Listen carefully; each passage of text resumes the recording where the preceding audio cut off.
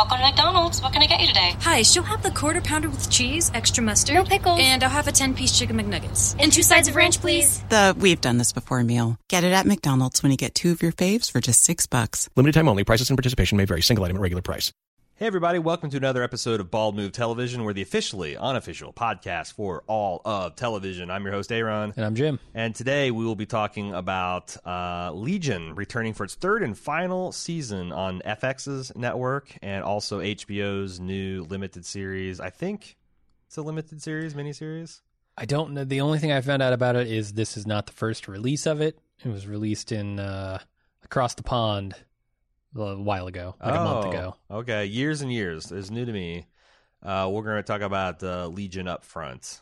So before we dive into Legion, I wanted to say that last year we didn't, first year we did Legion, or first season of Legion, me, Jim, and Jason from the Walking Dead podcast, from the Podcastica Network, podcastica.com, did a joint podcast. The second season, we did not, mostly because Jim, you decided you didn't want to watch it anymore.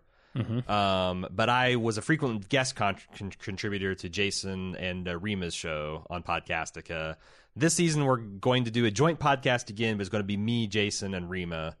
And this first week I couldn't make it because there was a bunch of complex schedule interactions involving my vacation and Rima's schedule and my son's schedule. But after this week, we're going to be doing full coverage over on Podcastica. Actually, we're going to be also hosting on baldmove.com, but you can find that stuff at... I encourage everybody to go and listen to Jason and Rima's podcast for the first episode on podcastica.com, and then join me over there for subsequent weeks to discuss Legion. Okay. Lord, I did that in as long and painful way as possible. I'm sorry, Jason. I wish I was better at this stuff. Anyway, you did not see any of Season 2. None of it. Where Season 2 really shifted deeper into the kind of... visual flair and out there concepts and visual metaphor, and you were kind of dumped. Did you watch any of the recap type of stuff on YouTube? Because I found there's a couple videos. I read the synopsis. Okay, and FX themselves put out a pretty good primer that kind of had like the stakes, because last year there's the big epic confrontation between David and the Shadow King. And the Shadow King was beaten, but David did a bad thing. He messed with Sid's mind to take out the suggestion that he was bad or did anything wrong, and then he essentially psychically raped her and set out to become... And what I thought was brilliant is they set it up to where you thought that he was going to accept their offer to help. That's like, the first season was about... He thought he was mentally ill, but it turns out he was a mutant superhero. Mm-hmm. And second season revealed that he's actually both. He's actually got a mental illness, probably from the fact he's had his malevolent entity in his head for so long. But kicking that out did not make that go away, and he's still a super powerful mutant. And the last moment was him saying, "You know what? Fuck this. I'm out." And how did you find yourself plugging back into the world of Legion? Well, I will say I absolutely hated the intro sequence of this thing. It was everything about the show that... So can you describe the intro? Because I thought I don't know if I can. I thought the intro... Are you talking about before it went to music or... All of it. Okay, because I thought it was pretty approachable up until the music started up. Okay, I mean, it was like all of that shit with Angela and Mr. Robot, plus this weird Wes Anderson vibe, plus musical numbers, all of the things that I sort of disliked about the first season, just thrown into pure chaos at the beginning. I didn't understand anything that was happening, and I don't know if maybe part of this is because I haven't seen season 2. Hated that intro sequence. I felt like the episode got so much better as soon as they got to some actual meat. Like once Dan Stevens shows up on screen, I'm like, holy shit, okay, this is getting really good. I'm all on board with the concepts of it. I like him as a bad guy. Like just you know what? Fuck it. I'm purely evil. Like, I've tried all the good stuff. I'm None going of to it's worked be out for me. A cult leader. Yeah, I'm going to go start a cult, and I'm going to do bad things that suit me. Yeah. I'm not going to try to convince anyone that I'm right. I'm just going to be the evil guy. Yeah, I'm going to if I can't get love from my friends and family, then I'm going to manufacture it in some sort of psychic chemical. Yeah, blue goo drink. Yeah. I don't know. Yeah. I think all that is really cool and interesting, and the battle that they're setting up with Farouk, this time battle, I think is Isn't super he so interesting. Cool? Farouk, yeah. His like whole character is just so interesting and so cool, and that actor plays him in such an interesting, visually arresting way. Yeah. He's instantly one of the great villains of I mean, honestly, I almost put him up there with Magneto. Magneto's different because, like, I think what's fascinating about Magneto is that he's actually very empathetic. This guy's just straight up like, this is the King Joffrey like Marvel villain, where he's just a complete shitter. He's so powerful, he revels in his ability to hurt people and manipulate people and to be a god, essentially. And one of the tragedies of last year is it's still not clear to me how much that David was the villain and how much that this was delusions that the Shadow King invested in him and his allies, but the fact that David's reaction to that is what made it villainous. It's like, were it not for the Shadow King, David might have been okay and on multiple levels, but the Shadow King engineered a situation where David was able to reveal a true side of villainy to himself. And I thought that was like a really interesting way to, take the protagonist of the series and lining him up to be the big bad. There's hints that there's other things that are kind of hinky, because if David is so dangerous that he has to be hunted down and killed, that's got to go like 10 times for Farouk. You would think so. Because he is absolutely the unapologetic butcher and rapist and violator that David has started to become, yet he is able to do, like last year he had this like technological crown of thorns kind of thing that was keeping him from, whereas like now he's just able to walk around and interact and everyone treats him like he's a member of this a team. I think there's a little bit of manipulation and delusion there too, but yeah, I don't know what those headbands are about. I saw Farouk wearing one, Sid's wearing one. Yeah, it's supposed to cloak, I guess, their minds from David. Okay, but that's the cool thing of this season is that David has allied himself with the time traveler. Yes. And how do you kill a villain who can go back in time and tell himself and warn himself?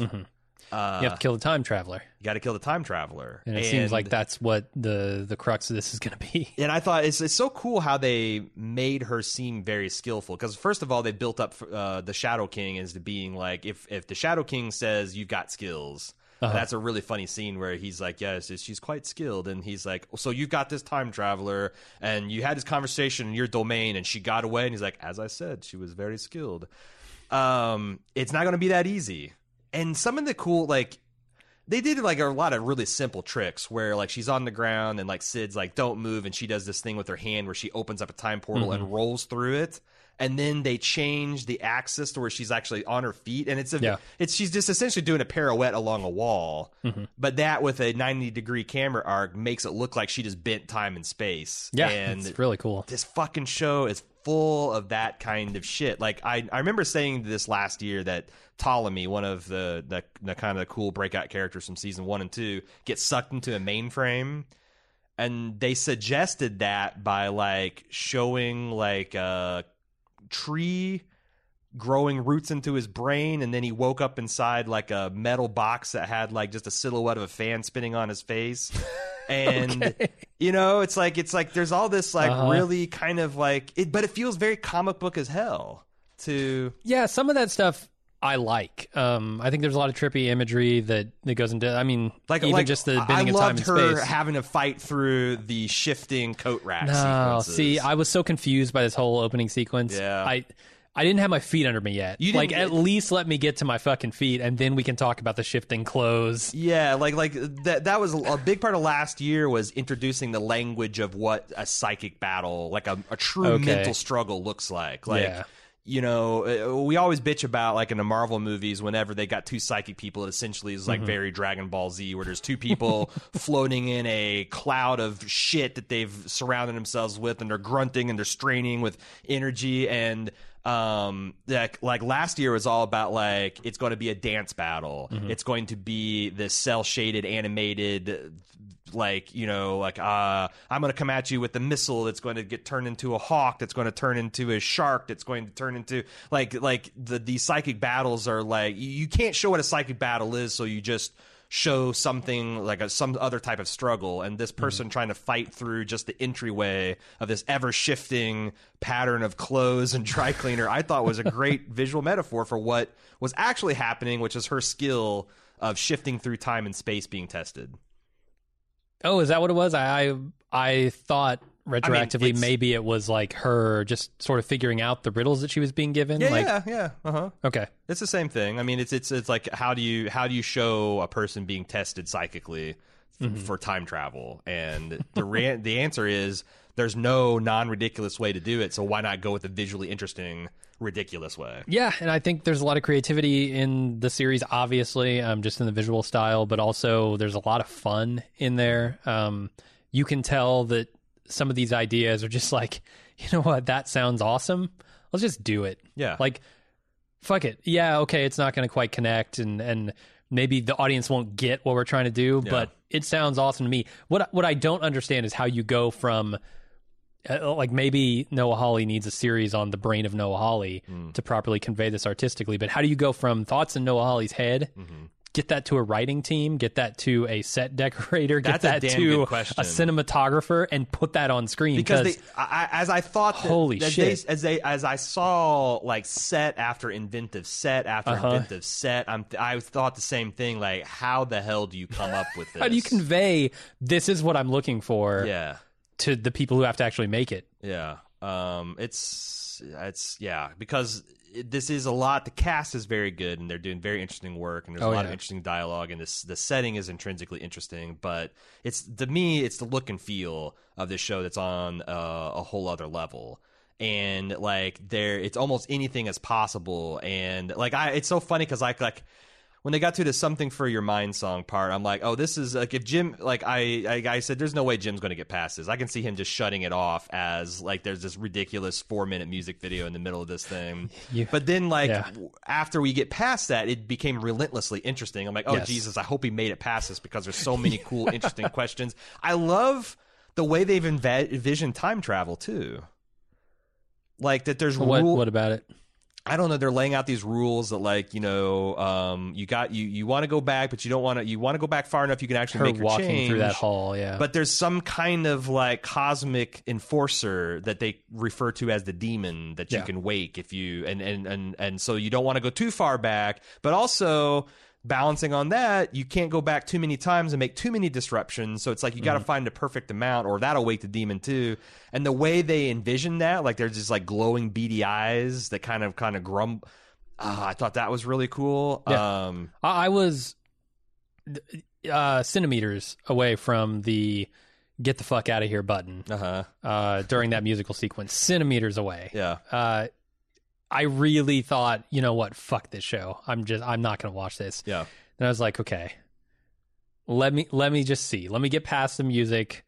And you're right, everything, like, clicked into place at that point. I was on board for the fun. And I will be amazed if not every single element from that music video turns out to be relevant to the plot. Like, that's something about thinking, the blue ghost, something about the lunch boxes, this face on it. Like, there's a sense that there is something being manufactured, some kind of payload that's going to be, and that's the awesome thing, is if you just kind of let this shit wash over you, and like, because it's almost always at least visually interesting to look at and fun, and if you don't even understand it, like 4 episodes later you'd be like, that son of a bitch, that lunchbox just turned into a whatever. And I don't know, because it this more than anything else feels like a visually interpreted comic book. Yeah, I mean, that idea that, you know, all of this is going to come back later, and we're seeing things that we're not meant to understand at the beginning, is kind of where I ended up on this episode, after I had the visceral, like, gut reaction of, I don't fucking understand this, I don't want to watch it. Right. So, yeah, I think you're right. This is all going to play a part. in the finality of this season and series, I guess. But those first few minutes were rough for me. I thought the time traveler. The other thing is like before we got to the music video, there's just like the time traveler going and kind of solving this mystery, and I thought there's there's this 10-minute sequence that has as many kind of like puzzle box elements and mysteries for it to investigate as like any random season of Lost, but they immediately pay off. Like find the Virgin Mother, and I like the design of the Virgin Mother that looks like female genitalia. I thought that was kind of cool. The implication, more of an ear vibe, but yeah, it's definitely supposed to be the implication that Lenny, who's the Aubrey Plaza character, who was just amazing last year, has like somehow knocked up this girl that's been penis free for 25 years. Is that what I missed that? I don't know why you brag about that. I've got that record beat by like at least 5-6 years. So, whatever, pregnant virgin. But I don't know, man. I liked it. The whole like Aubrey Plaza where she's like the switch is like, is this a cult? She's like, yes. Just everything about her is over the top and great. And her immediately trying to seduce her and perpetuant like, well, I like boys. Oh, why? I thought it was great. I think the twisty turny fight that is clearly to come with this time traveler and with all the powers that David and Farouk have, it's going to get really interesting as they delve deeper into how do you stop a guy who has a time traveler and his powers. That's kind of what I'm on board for. Also the fun, also the style. By the end of the episode, I was definitely into the style of this more. The astral plane battles alone, now that you add the time travel to it, it's like, what was that going to look like? I don't know. I was a little let down because, we're like 15, 20 minutes into this when the first like Division 3 SEAL Team 6 invades, and like right off the bat, like David loses his arm, then he vaporizes Carrie, one of the louder milks, and I'm like, holy shit, this is the final season and they don't give a fuck. And then like they undid it and I'm like, but then they did it and it happened again and they killed, I think, I forget who, they killed the guy with the cane that's got his face badly burnt. It's got the husband also. And I'm like, okay, but then they keep undoing it and I'm like, I kind of wish there was a notable big death in the first, because if they had killed like Carrie or one of those other kind of like, not tier 1 cast, but certainly big fan favorite, I would have really sat up and take notes like, holy shit, this last season of Legion is playing for keeps. I don't know how you do that with a time traveler. That's what I'm saying. Like, how would you ever feel like this person is actually dead? I think they could do something. Like maybe like someone dies, but it's not important to be brought back to the time traveler, so she saves David, but the other person still winds up dead. Like somehow having a stake, because the flip side of this excitement is just what you said. Like, well, if you can undo everything, then what the fuck? There is actually no stakes. Like David can just play this little chess game out until he wins, and then and I like that the villain, although they're both kind of villains at this point, knows that and is going to have to play next level chess, and he's loving it. And this is like this is why you live for 2,000 years, so every once in a millennia something like this, and you can really sink your teeth into the just a sheer Darwin survival of these powers. What do you think's going on with the time traveler? Like she was wiggling her teeth, and it looks like there's one she left one behind. Yeah, and I'm like, is that her attempt to like play both sides of or is she leaving like literal breadcrumbs to try to find her? There's something significant, but I have no fucking clue what it could possibly be. Yeah, I'm not sure what to make of that. I don't know. So clearly, I guess I assumed that this is her father on this TV screen at the beginning at dinner or whatever. Weird relationship, yeah, very weird. He clearly knows that she's a time traveler. At least I think so. The father does? He asked about the grades, and she says still perfect. I don't know that anyone can get perfect grades. Like, I got the impression that she had been going back in time and retaking tests until she got the perfect grade, like relearning a thing. Okay. Oh shit, I missed this question here. Yeah, let's go back and do that again. Interesting. And I guess I inferred that maybe her father knows, but maybe he doesn't. It was I thought it was his voice in the time traveler headset. Oh, maybe it is, but I could be wrong. I didn't make those connections because honestly, when I first watched this, I was convinced that this lady was supposed to be Jubilee, which is this other character that's got a very similar look to her in the X-Men universe. And like I was invested all into that theory. And I'm like, oh, I wonder what they're going to do about that. And then it turns out she's time travel. I'm like, well, that's weird. And then by the time I caught up to the fact like this has nothing to do with Jubilee, I was on the other. So I completely was Jubilee missed. kind of like a Gambit. She could charge things up she and can shoot like light fireworks out of her fingers. And I think I she's vaguely remember her. Yeah, she's got some kind of second. Like when I was starting to stop to reading the comics, she was looks like she was going like some kind of second stage evolution. That she might have something that's a little bit more, because that was like a motif in a lot of X-Men. Like the weakest X-Men would turn out to be like the real like Jean Grey was always kind of like, oh, the weaker version of Charles Xavier, and then she Dark Phoenixed, and oh no, she's actually the real badass. And but no, I thought it was great. I don't know what's going on with Sid. We don't really get anything. Like, you know, we see her almost through the lens of the Shadow King and him trying to pin her down. Like, what is this? Vengeance? Is this? It's she's on the hunt, clearly. Yeah. Trying to take David out. I also thought this did a really good job of showing just how truly terrifying like telepaths can be. You know, like telepaths of this power level, there's just literally nothing that you can do against them as a normal person. Yeah, no, I love that conversation between David and the time traveler, whose name I really need to learn. What about trust? I've tried. Yeah, trust. I've tried that. It's better to read minds. Yeah, no, it's like, okay, the power has made him mad. You know? Yeah. I really liked it. But there's also just like the thing about like Legion is you always get to a point where it just feels like it's Noah Hawley just skeeting on the track. Like after he drops the, you know, David just taking his HQ and I think teleporting it somewhere, and they find the tooth. And then you see all these robots that are like wind-up robots that are spelling out the word Legion, and they play this like trance version of Fly Like an Eagle, and there's like this trippy psychedelic paint being mixed, and it's just like Holly like, fuck yeah, you're gonna watch this. Wait till it's you're either in for the ride or you're not, because it's going to get crazy this year. And I don't know how. It's interesting because I thought maybe that they'd try to redeem David, and that was going to be tough to do because of the nature of his crimes. Like, you know, he started off with like, you know, the classic Star Trek The Next Generation mental rape of Counselor Troy, and then he moved on to actual rape of her. And I'm like, that's a pretty big betrayal. And then this year it seems like he hasn't learned his lesson. His plan is that he's going to go back in time and try to fix all the mistakes so people love him. They realize that he's the hero, not the villain, and doesn't understand how like fucked up that is. Like imagine, I mean, that's the truly terrifying thing about telepaths, and they touched on that a little bit, like with Jessica Jones when they had the David Tennant, David Tennant character. I forget his name, but the fact that he could control people to that degree.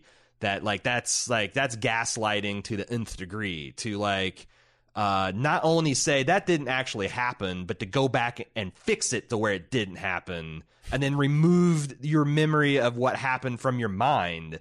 Like, it's really fucking evil. So I don't know. You're going to have two seems like supervillains, and who's going to be the thing that actually restores balance? Because neither of these guys, it seems like, can survive in the world. They're just literally too dangerous.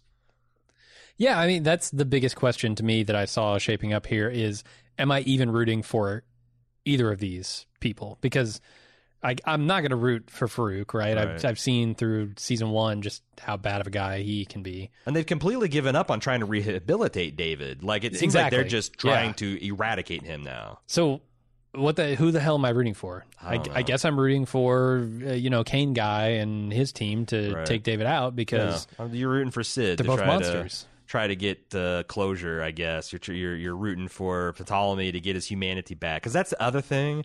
Is like, I thought when they put him back in his body, I'm like, oh, so there's a couple ways they could go with this, huh? Did they? So I didn't see season 2. It felt to me like this was a recreation of someone they lost.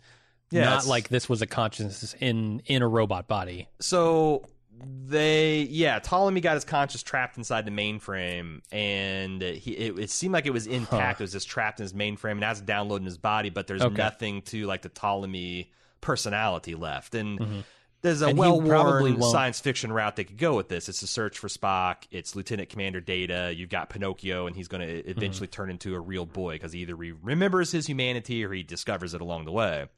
But I kind of think it'd be cool if Holly just subverts that and be like, nah, he got changed and it's fucked. Yeah, but he's just going to be a robot now. Can a robot? So his powers were to make people see. Yeah, he could touch them, and he could see. He could experience. He could essentially replay perfectly accurate memories and kind of help people guide through their memories and past. But as a robot, and he's likely to not have it that seems ability.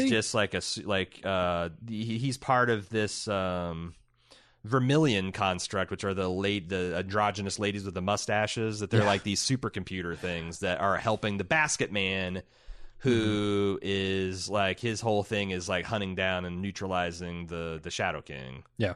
And now I guess David is part of that rubric too.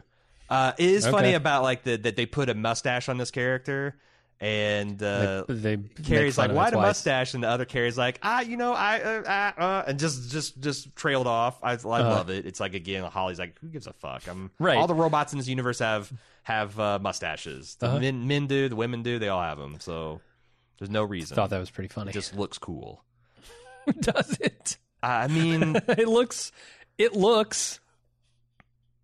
I don't know that I'd put any word after that. It looks. Yeah, it's a distinct visual style. And yes, we'll leave it at that. Also, the soundtrack is fucking amazing. Yeah. I don't know. It's going to be interesting to see how. And I love it because this is one of these things that could be an infinite puzzle box mystery, and they're like, nope, fuck it, we're going to solve it in 3. That feels like we were talking about this off air. It's this is not something you can Better Call Saul. Yeah. Better Call Saul, every season has ended in some badass rock music of Jimmy finally turning to evil, and he peels out in his shitty Nissan Sentra, and then next season, oh shit, we're not ready to have him turn into Saul yet, so we're gonna backpedal that, and he's gonna be sweet slipping Jimmy, and then the finale will come, and his brother's committed suicide, and he's fucking going to be evil, and then next season you can't do that with something. You shouldn't do that with something like David. Yeah, I agree. That those are consequences. Those things have to have a gravity that they have to obey these laws, and I like the fact that they're just going to resolve it, and it doesn't seem like they're going to redeem David. Or if he does get redeemed, it's going to probably be somehow him annihilating mutually himself and the Shadow King. But I don't know. I'm very, very curious. And this is one of the more just straight up cool, visually inventive shows that's rolled off the pike. And Noah Hawley has just really been a guy to keep your eye on. Do you have anything else you want to say about Legion? No, I think I'm good. All right. So if you want to keep up on my current thoughts week by week, I'll be sharing those with Jason and Rima over at podcastica.com on our Legion podcast. It'll be cross-posted to baldmove.com as well. So yeah, check that out. Got some housekeeping before we get on to our other topics. And it's short and sweet this week because we got a short and sweet week next week. It's the July 4th weekend. We got a Bald movie, little number you might know about a boy who got bit by a spider, Spider-Man Homecoming. No, Far From Home. Yeah. He's not coming home. He's leaving home. home. In fact, as far from home as you can get, implied by the title. And still speak English and natively. Still speak English, kind of. Maybe. Who knows? That suit that Tony gave him, maybe it auto translates. Yeah. But he's going to be on Spider-Man's European Vacation, starring Chevy Chase and Tom Holland, and we're going to be covering that for July 4th weekend, as well as Stranger Things comes out next week. And that's a show we've been really looking forward to. It's a Netflix show that comes out in one day. We're going to have 3 episodes reviewed that first day, and then we're going to come back next Monday, get 3 more episodes, and the following day get the next 2. So we'll have full coverage out within a couple days of the thing releasing, and it's going to keep us really busy. But we'll be back the week after that for more Bald Move TV, probably more Bald movies, and sooner or later, the big shows are going to start to come back too. I know we got some. They're coming back in July, we just started our coverage of Legion, as you found out in this podcast. I'm going to be doing that weekly with Jason and Rima. Plenty of stuff going on at baldmove.com. Before we move on to the next topic, I want to talk about the club at club.baldmove.com. Last week, we released the 50 million Q&A podcast, and this here feed that you're listening to right now, got a lot of good positive feedback on that. People enjoy it. And as I mentioned on that podcast, we do that essentially every week on Lunch with Jim and Aaron every Friday. Except for this one because I'm going to be on vacation. And next week because we're going to be doing it on Wednesday before the July 4th weekend. But most Fridays, 90% of the Fridays of the year, we take to the mics. Cecily pulls some questions from the forums and from Twitter, and we answer them. We talk about stuff that we got going on in our lives, and it's a lot of fun. It's one of the premier extra pieces of bonus content for the club. It's our by far most popular club feature, and it's exclusively available at club.baldmove.com. You can, in addition to getting the 3-hour preview, which was the 50 million Q&A download, there is a few lunches that you can watch at club.baldmove.com to get your feet wet and kind of see what you think of it. And you can get access to them all, as well as all the other premium features like ad-free feeds, etc., at club.baldmove.com. Let's talk about years and years. Do we have to? Years and years is a so describe the show. Give it a 30-second pitch. Fuck me. It is a zeitgeist show about every shitty thing happening around the world as seen through the lens of a very diverse single family. And I will say I think they're pushing it in a direction that is all of it is coming to a head. Mm-hmm. That's the best description I can give, because I found it to be very sort of hard to engage with. I found it to be at times borderline impossible for me to watch, even from like an auditory perspective. Like there's a song in there that they use a couple of times and they use in the end credits that so physically turns me off. Like I almost could not sit like a through. Pop song? It's the part where so it's the part right after the nuke when he runs to the camp, mm-hmm. the refugee camp, mm-hmm. and he hooks up with that dude. Oh God, yeah, that whole song, whole final sequence. But they play that song at the beginning when it doesn't really fit the tone. Mm-hmm. They play it at the end when it's and they intercut it. They mix it with the audio that's going on in the scene in a way that physically I almost couldn't listen to it. Yeah. And then when they started it back up in the credits after a moment of silence, I was like, fuck this. And I hit the exit button. But here's the thing. So I think it's a jumble. Mm-hmm. I think it's the topics are like so far reaching and broad, and it almost seems like this family is completely not real because of all the different perspectives in it and everything. Mm-hmm. And all the different types of people in this one family, that it really turned me off. But I think that's the point. Okay, so I think the point is for me to be unsettled by this entire thing in every way imaginable, because that is the zeitgeist. Yes, and I will. So I think that I have had almost every one of these conversations. Yeah. And all these uncomfortable moments where you're just kind of bummed out that oh God, I'm hearing you say this, and don't you think about, but so ostensibly this is made for me or someone that sympathizes with my, but and I agree with almost I'm on board with almost everything that every opinion expressed in this thing. But here's the thing, this reminded me a lot of every 3 years Kevin Sorbo has to make a fucking movie that no one watches other than fundamentalist Christians about God's not dead, and he's a college professor, and he's had it with the secular, and he's going to win every debate, and he's going to say all the things that shouldn't be said, and that's stupid because those are stupid and bad opinions, but it's also a bad piece of filmmaking because it's not persuasive. I don't think the opinions being expressed here and the general thrust is bad, but it's every bit as shitty piece of filmmaking as any of those Kevin Sorbo pieces because it isn't persuasive. It is so fucking over the top.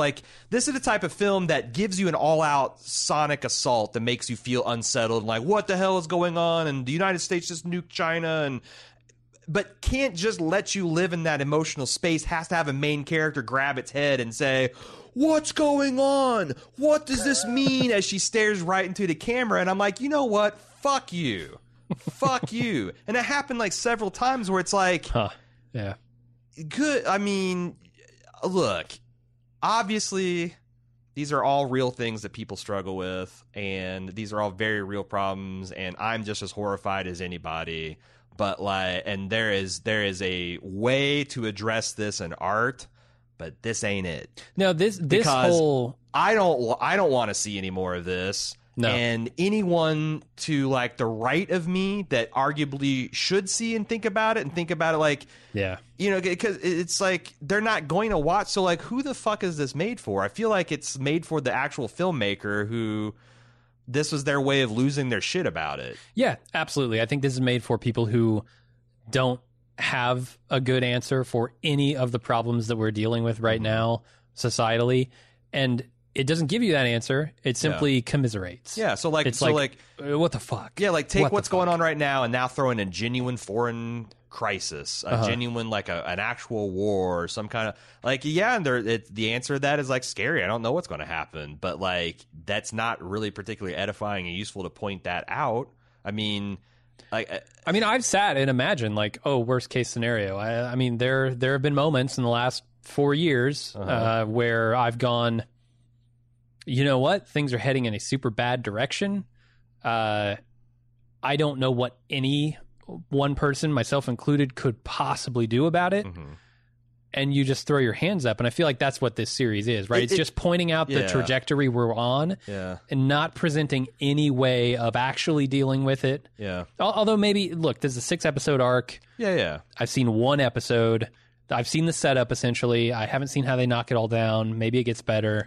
But is it going to get better as they? Because like this is going to the interesting hook is that this now is going to extrapolate and jump forward like you know to 2034. What's it going to look like now? What's it going to look like now? What's it going to look like now? How's it going to get worse? How's it going to get worse? And it's like it's fairly grounded in contemporary events. Like, do I want to see this spiral further out of control? Because I did not like my experience with them essentially touching like. On current, like half the episode is like literally current events, and then the other half.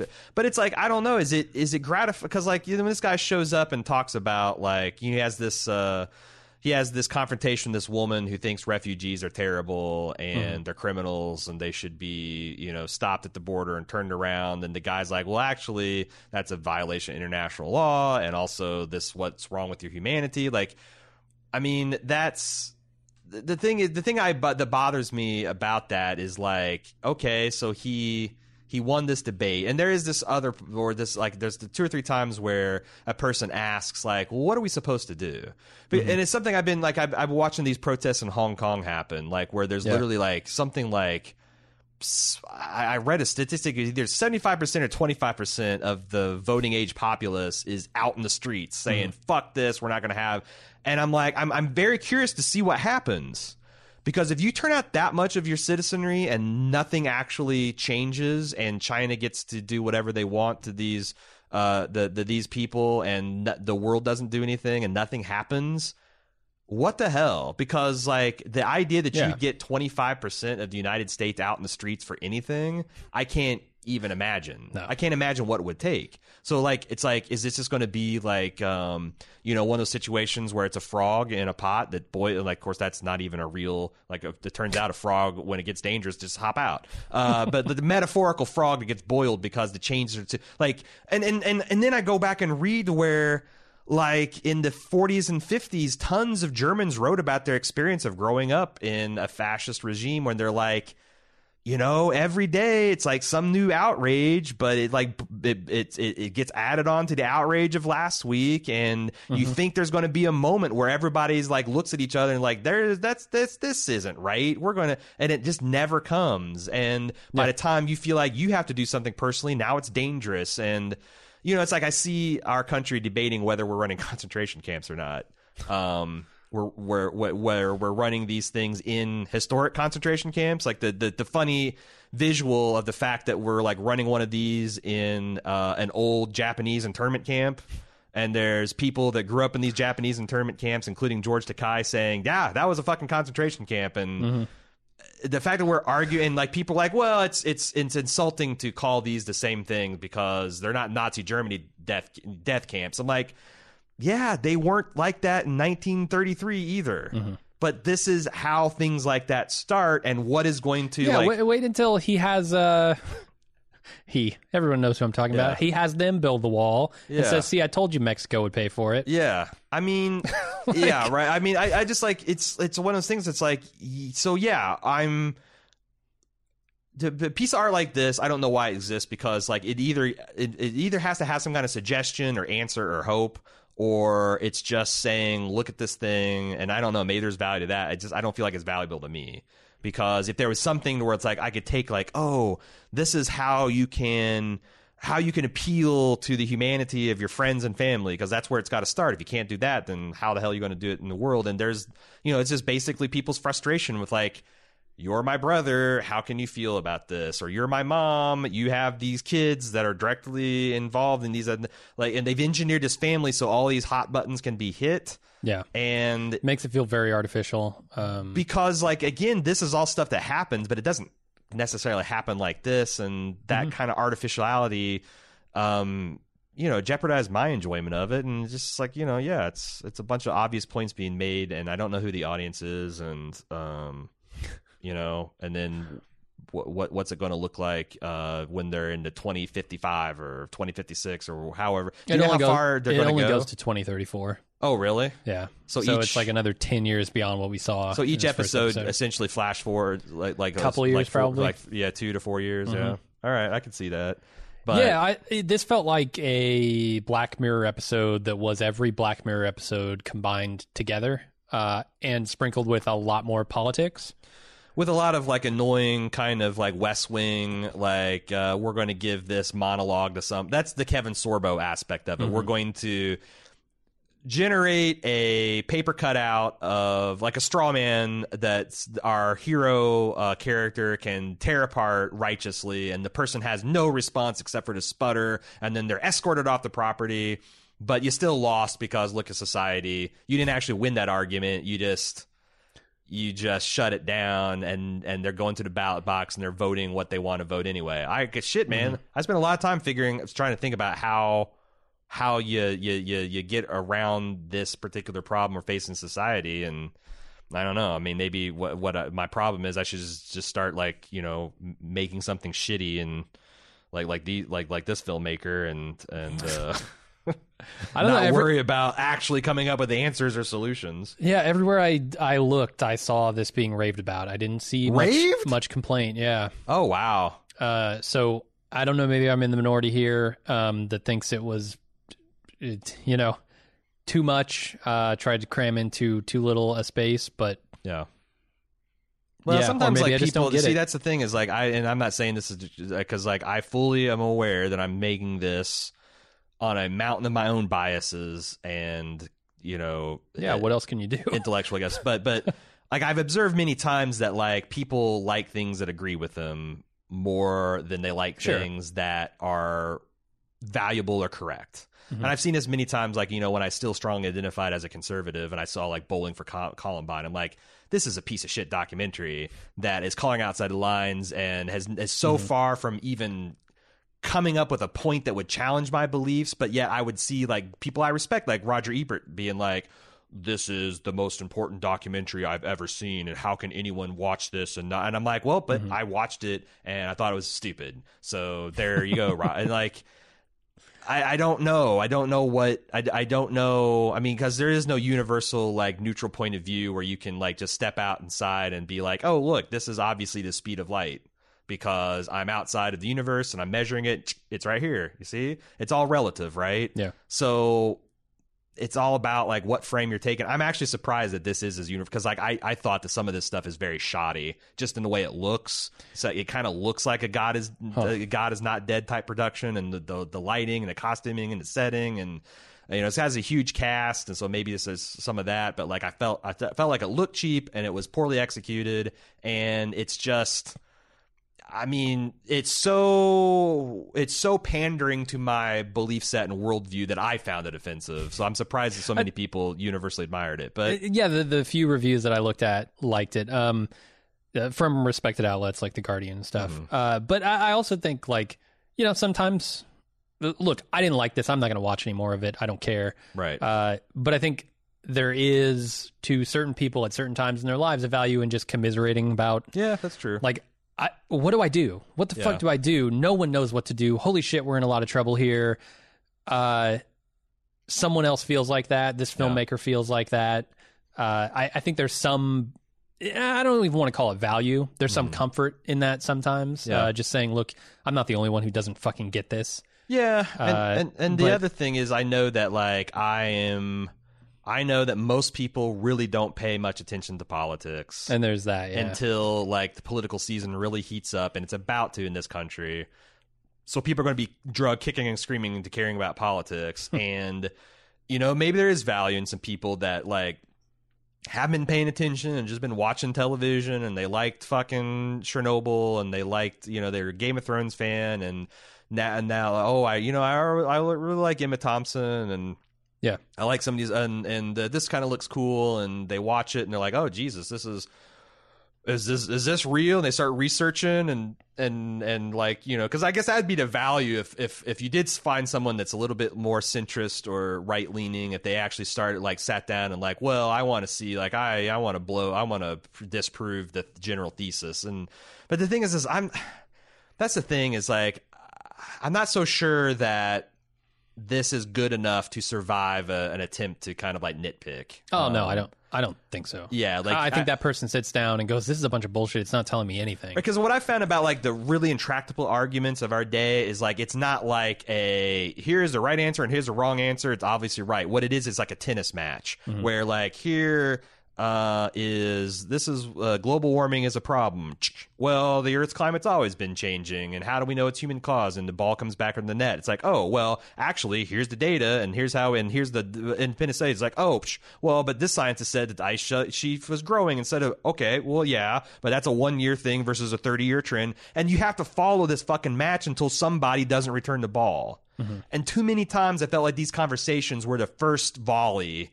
Yeah. That a person can then, like, if they start researching online, they see, like, oh, well, they made it seem like this ball went out of bounds, and actually the person returned it. Okay, we'll follow the match another couple, and then you know what I'm saying? Like, it's so surface level that it wouldn't survive scrutiny.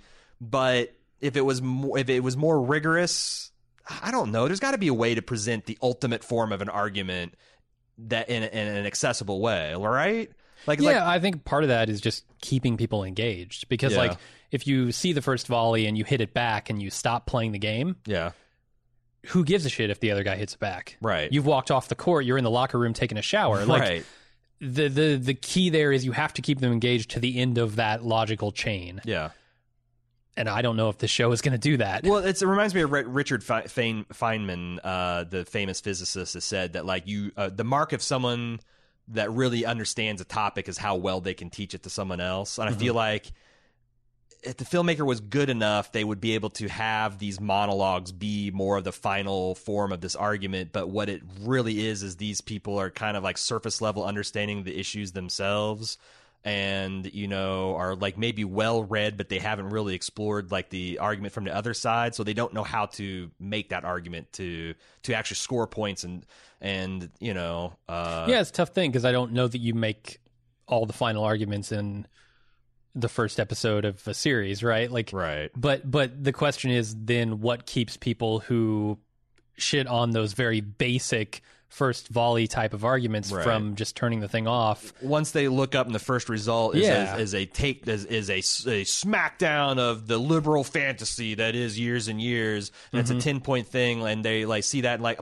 I knew this was stupid, and then you go about their life. They shut it off. Whereas, like, if you had the ultimate form where it's like, it's much harder. It's kind of like when, you know, like, I think that we're kind of there with climate change and some other social issues where there's really not good arguments. And when we considered the Conservative Journal that kind of, like, tried to poke holes in the fire on ice, and it's like, you really have to start like any kind of cursory research into it reveals that this is all a bunch of bullshit. Some of these issues were just, I think we're there, but, like, this filmmaker doesn't know how to make that argument. And it wasn't fun. There's a lot of eye roll, a lot of cringe. Oh and, God! One of the worst things I've seen all year is the face mask. Oh, The emoji face mask. I wanted to claw my eyes out watching that. Here's okay. To my I friends, thought it was going to be worse. How could it be? To all of my friends out there, if you ever put one of these fucking things on your face, you are instantly no longer my friend. I thought they were going to make this be like analogizing like transsexual rights to like some kind of weird trans species for like some kind of really absurd argument. And what they actually went in is like transhumanism. Yeah. Which, and maybe that's the thing. It's like, does that seem silly to people? Because like that, I would never wear some stupid digital mask over my face and say I love you, mommy, daddy, to express it. But like her argument is essentially my argument. Like the very second that I think I can safely upload my consciousness into a mainframe, and I don't know when I will get that confidence. Probably when some of my more adventuresome friends do it, and I can have a conversation and be like. My buddy Nick or Big Beard Josh will do this shit, and I'll go and have a conversation with them on the mainframe. I'm like, I can't tell the difference between this and Nick or Josh, so load me up. I'm ready to go. And that's the thing that was so fucking disconcerting about it is I hate this mask, but I recognize that it is sort of a transitional step to the place that I personally would love to get to. Right. Just being digitized and put in the cloud and just, that sort of weird immortality. I'm all for that, but I am not for this middle phase. Oh my God. Yeah, it's like maybe like again, do they not know any transhuman advocate that could be like, what would a teenager that wanted to do this actually look like? Because they almost made it like this is set in the near future, so I'm not sure that there's like this is a fake news thing. Like, oh, this is a fad. My kid's going to go to some place and get euthanized, and then they're going to be dead. And they're going to turn into some shitty... And I'm like, it did feel like her parents were fucking reactionaries. A little bit. But at the same time, I know in 5 years this tech is not going to be possible. Right. This tech is nowhere near possible. I mean, yeah, I don't know. I mean, we are 50 years out from this tech, in my opinion. Probably. 5 years, 100% will not happen. So to me, it came down to a question of, is this possible? Right. And the idea of being a transhumanist before it's even possible... to be just a digital consciousness is a little weird to me, although I understand it. And if you want to analogize it to being a trans person in our day and age with that kind of thing, then you can go back and say, okay, well, what about before surgeries, before hormone treatments? Like you would feel very much like this girl. Yeah, you can't do that. What do you mean you want to be a man or you want to be... I understand, and it's maybe that's... The unfortunate thing is that like I've arrived at a point of empathy with like trans people to where like it feels a little insulting to like use this comparison, and also to then make like is like if I knew less about the situation, would like a trans like if my kid coming out as trans be as patently absurd and silly as this girl looks with this mask on, right? Talking about trans, and I'm like, me standing where I am, like that feels offensive, but maybe I'm on the other side of bias where it's like grappling with that worldview feels uncomfortable because it is uncomfortable and not because it's not valid. You know, like there are parents with their heads this far up their ass on other issues. So, but you know, I guess that's the thing. They have legitimate concerns, and that feels. And I wonder if that's the whole point of this thing. Like I felt in those scenes very off-put. Yes, I did not want to watch this girl do this thing with this robot face. Yes, but is that the point? Am I being like? Am I being like her parents? I don't know, because like I'm about to say, the problem is that's just patently on the face of it absurd and annoying. Like someone wearing a digital mask, talking this cutesy baby face, and like literally being a human emoji. But then I'm like, okay, that is the exact same language that a person like Ben Shapiro when he's going on and on about trans people. It's like it goes back to like it's fucking absurd. There's man and women, and that's it. And anyone that's anti-science, it's anti. So it's like. Okay, show, you got me. Yeah. But again, who is that? Like, what's that supposed to do? Like, again, the person further to the center right of me is going to be like, well, this is just all fucking stupid. No fucking way. And like, what am I supposed to take away from this other than like, I mean, that's the other point is like, when I was watching this, I realized that like, you know, if I don't want to become an old person and look like the old people of today, where I just am afraid of everything and don't understand, like, you have to really kind of jump out in front of these issues and, like, you know, get past that first volley or two and understand, like, get to the core issue. Like, what do I really feel about this? Yeah. And is this coming from a place of, like, reason and empathy, or is this coming from a place of, like, knee-jerk reaction? And I don't know. Yeah, like when I first saw that kid sitting there at the table, I'm like, I literally said, like, man, if Jack ever came out, like, I would like snatch that mask off his face and be like, you talk to your father, you know. So like, am I the reactionary asshole? I don't know, because they blended like a real thing with like a fictitious thing and a fictitious technology that's ahead of the thing that we can do nowadays. And like, I don't know. That's why I'm saying it's a little bit of a mess, or maybe I'm just I'm more of a reactionary than I want to admit. Yeah, no, I think that was maybe the most interesting part for me, is the way I felt watching that girl talk through a baby's face and a cat's face and all that shit. Because my God, do I hate Snapchat filters. You hate Snapchat filters? Oh, yeah, I fucking hate them. Well, I mean, I love them. I think they're fun. But like, if I literally had to talk to a friend of mine through a Snapchat filter 100% of the time. Well, that's the thing. When I was in the dating scene, you'd go on to fucking dating profiles, and it would literally just be 16 pictures of you with cat ears and so photo retouched that you can't even tell what this person looks like. And I'm just left, like, you know, that's like, okay. Oh, trust me, I did. Trust me, I did. But is that the exception or the norm?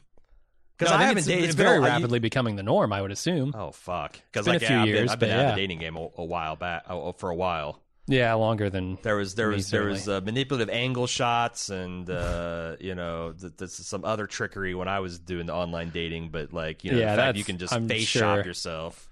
As of a few years ago, that was still happening. Yeah.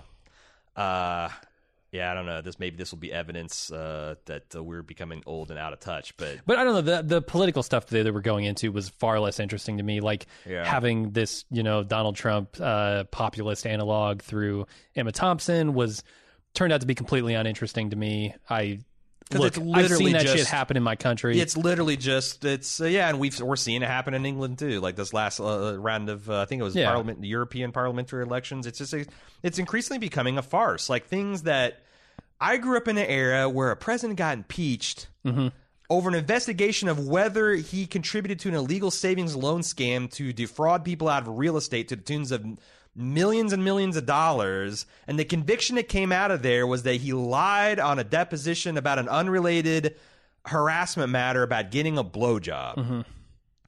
Which, I mean, I'll tell you, I mean, morally, I think Bill Clinton's kind of a scumbag. But that's where I grew up at, and I grew up where a guy lost a fucking shot at a political primary because he enthusiastically screamed into a microphone. Yeah! And that's what brought these people down politically. That's what I thought was acceptable. 20 years later, there are no rules, and you can say whatever the fuck you want, and you can violate any social norms, and then you can build a campaign off of that kind of, like, you know, lowbrow coarseness, which I kind of traffic in lowbrow coarseness, but but not when it comes to the leaders of my country. No, well, I mean, even like I'm trying to think, like if George Carlin was president, and he was saying fuck and shit and cunt and all that other stuff, but he was making not what it's about. He was making logical sense and like points that like, oh wow, this guy actually's got a way with words, and he's you know, like if you scope off all the layer of like unconventional personality, his core platform is appealing. I would understand it, but it's like, no, it's this guy's kind of terrible, and that's the reason we like him. He pisses the right people off, and he's hurting the right people, and I don't understand that. And this show is doing nothing to help me come to grips with it. Yeah. And I probably won't be watching the 5 other episodes that maybe clue me in. I'm completely 100% enthusiastically out of this show. Much rather watch Legion. Yes. So that's the podcast. That's a Bald Move TV for this week. So we actually will not have a Bald Move TV as such next week because we're going to be doing a marathon of Stranger Things. It's releasing over the July 4th weekend. You can search your favorite podcast app for Stranger Things Bald Move, or Dungeons and Demogorgons is the official podcast name. I'll put a link to that in the show notes as well. We're going to be going for broke on that, so we're taking a little... We're collapsing our focus on all of television down to Stranger Things for next weekend, but we'll be back the week after that with a fresh piping hot crop of television. Send feedback to tv@baldmove.com. You can also talk about this stuff on our forums.baldmove.com. Please join us for Stranger Things next week. Until then, I'm your host, Aaron. And I'm Jim. See ya.